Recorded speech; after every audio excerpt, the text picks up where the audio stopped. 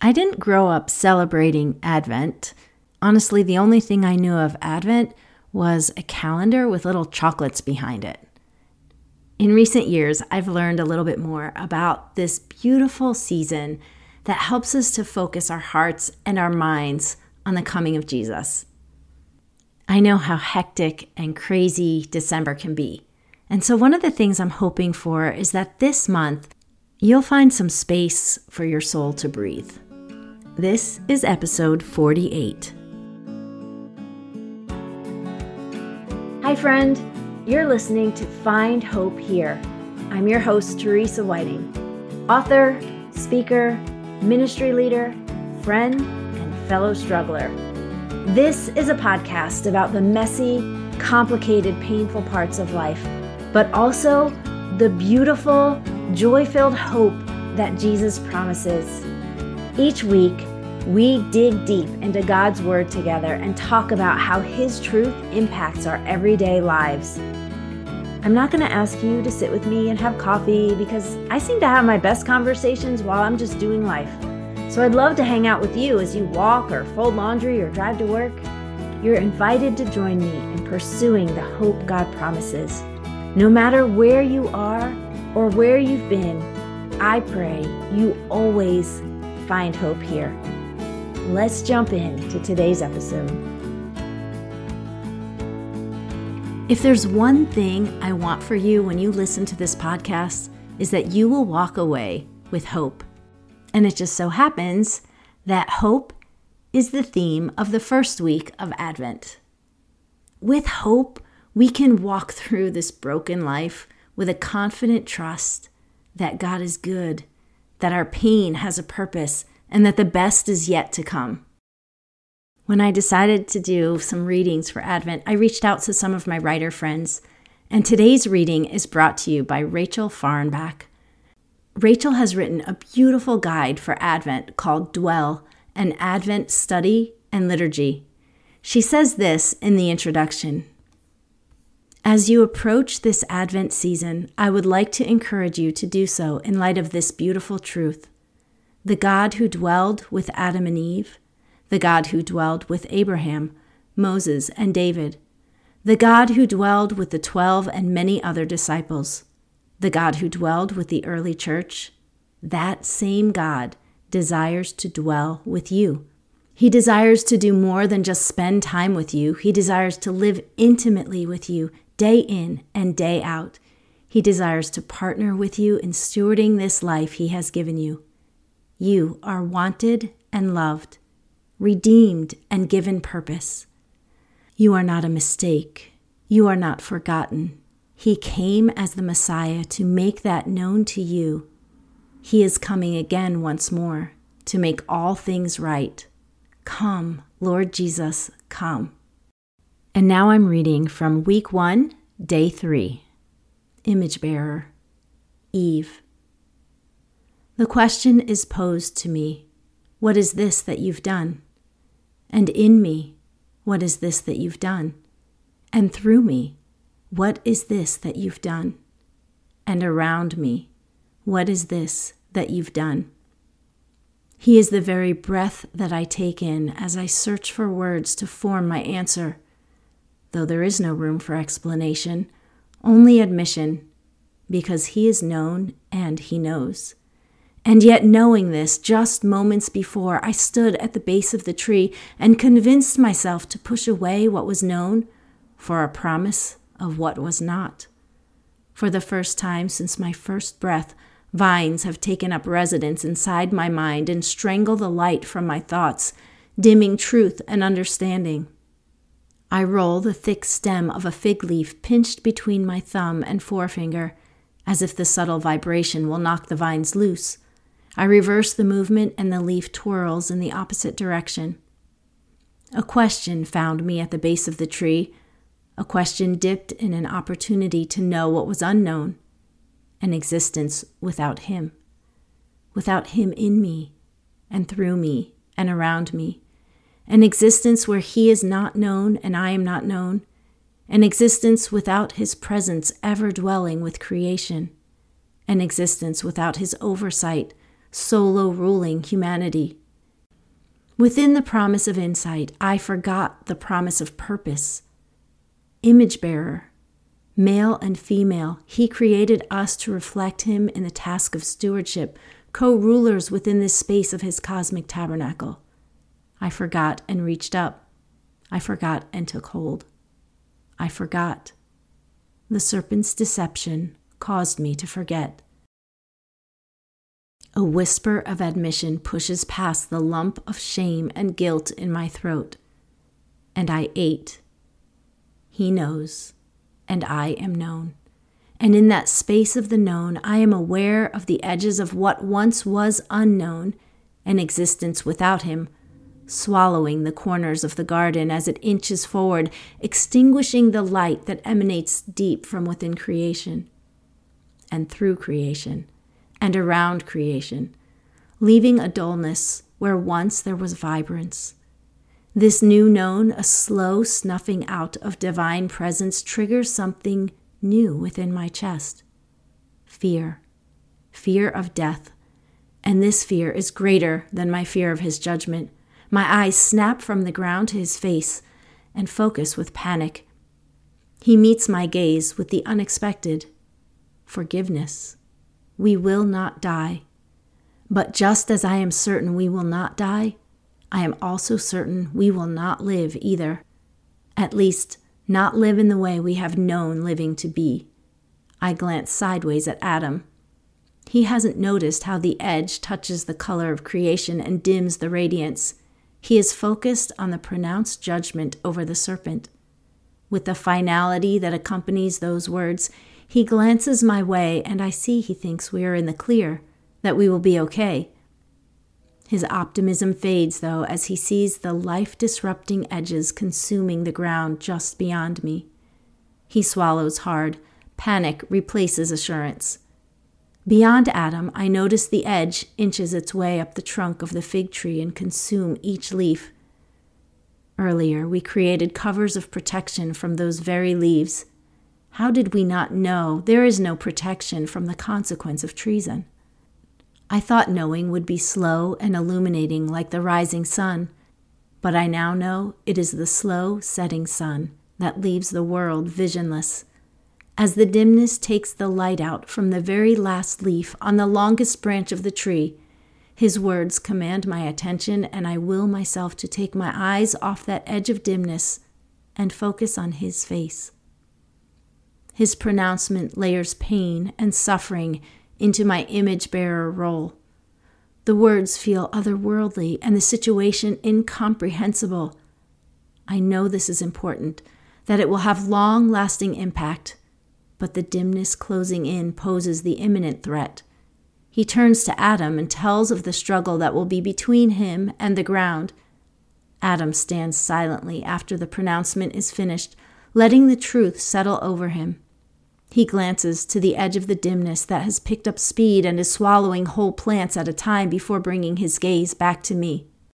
There is an acceptance shrouding his countenance as he simply says, "You will be called Eve." My spirit meets the renaming as presumption, and I feel the friction deeply. The name removes my oneness with Adam and establishes my identity squarely in what I can produce. It feels like both a compliment bestowed and a wall of division erected. I reach out and grab his hand to stabilize the conflict within me, but drop it when the usual electric current of connection is not there. It is then that I see the animal skins fashioned into coverings for Adam and I, lying on the ground at our feet.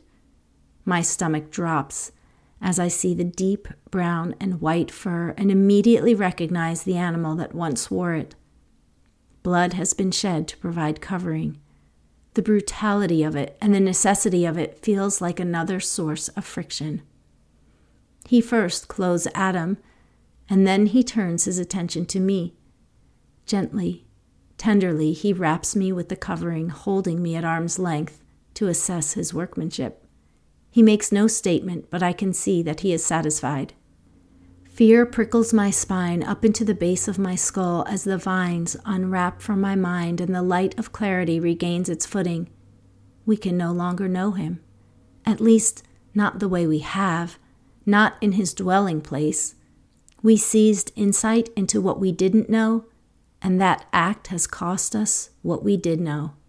Intimacy, breathing life into the very skin of our being. I will no longer be one with Adam, and I will no longer dwell with Adonai.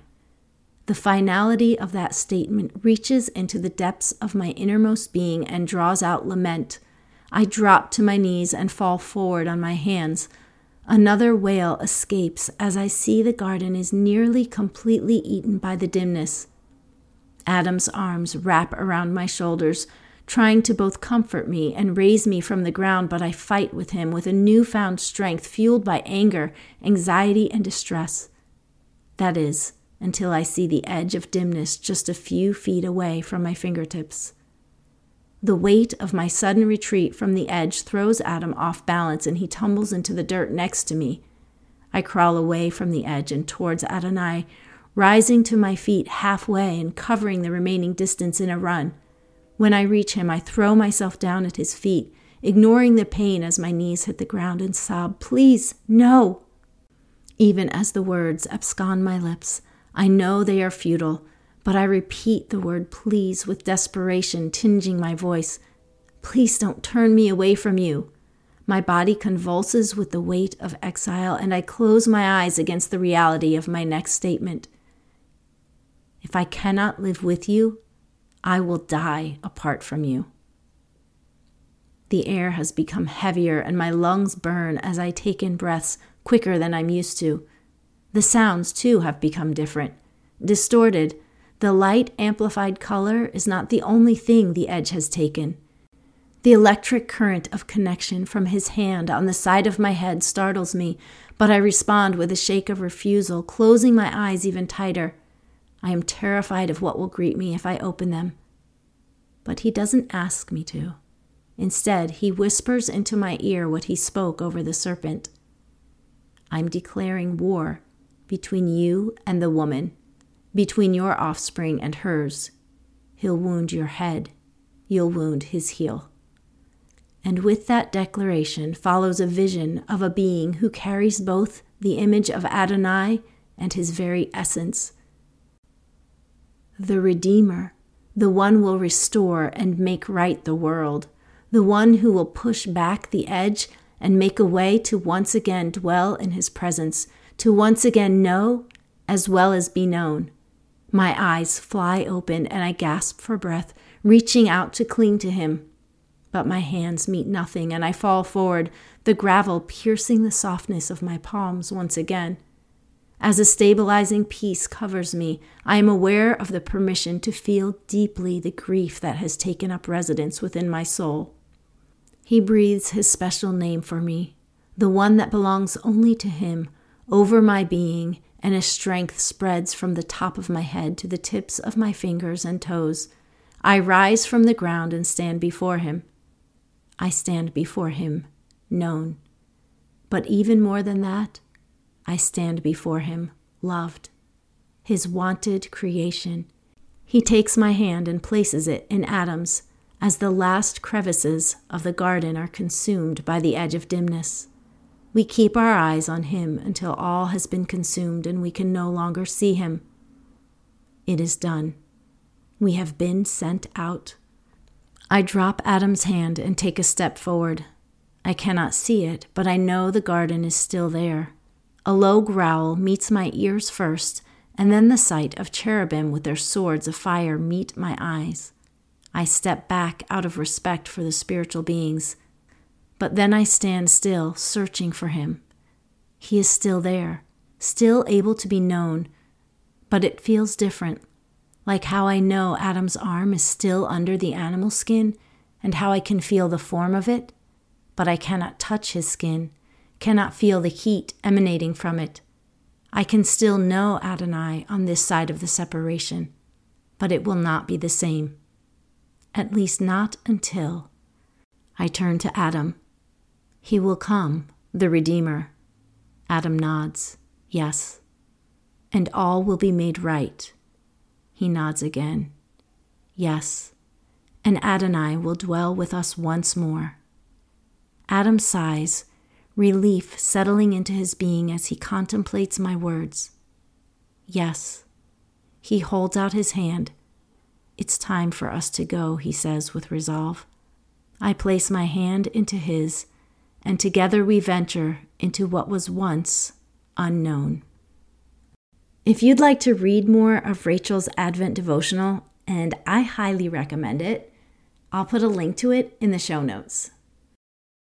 The first mention of hope we have in Scripture is Genesis 3:15. I will put enmity between you and the woman, and between your offspring and her offspring. He shall bruise your head, and you shall bruise his heel. In that moment in the garden, when Adam and Eve were filled with shame and despair, God spoke words of hope. He spoke of a Redeemer who would come and reverse the curse. I'm going to close out this episode by sharing a collection of scriptures that will set our hearts on the hope of our Redeemer. Romans 8:20-24. Against its will, all creation was subjected to God's curse. But with eager hope, the creation looks forward to the day when it will join God's children in glorious freedom from death and decay. For we know that all creation has been groaning as in the pains of childbirth right up to the present time. And we believers also groan, even though we have the Holy Spirit within us as a foretaste of future glory. For we long for our bodies to be released from sin and suffering. We too wait with eager hope for the day when God will give us our full rights as His adopted children, including the new bodies He has promised us. We were given this hope when we were saved. If we already have something, we don't need to hope for it. But if we look forward to something we don't yet have, we must wait patiently and confidently. Isaiah 9:6. For to us a child is born, to us a son is given, and the government shall be upon his shoulder, and his name shall be called Wonderful Counselor, Mighty God, Everlasting Father, Prince of Peace. Matthew 1:20. Behold, the virgin shall conceive and bear a son, and they shall call his name Emmanuel, which means God with us. Luke 2:11. Today in the city of David a Savior has been born to you. He is Christ the Lord. John 1:14. And the Word became flesh and dwelt among us, and we have seen His glory, glory as of the only Son from the Father, full of grace and truth. Romans 5:1-5. Therefore, since we have been justified by faith, we have peace with God through our Lord Jesus Christ. Through Him, we have also obtained access by faith into this grace in which we stand, and we rejoice in the hope of the glory of God. Not only that, but we rejoice in our sufferings, knowing that suffering produces endurance, and endurance produces character, and character produces hope. And hope does not put us to shame, because God's love has been poured out into our hearts through the Holy Spirit who has been given to us. Titus 2:11-14.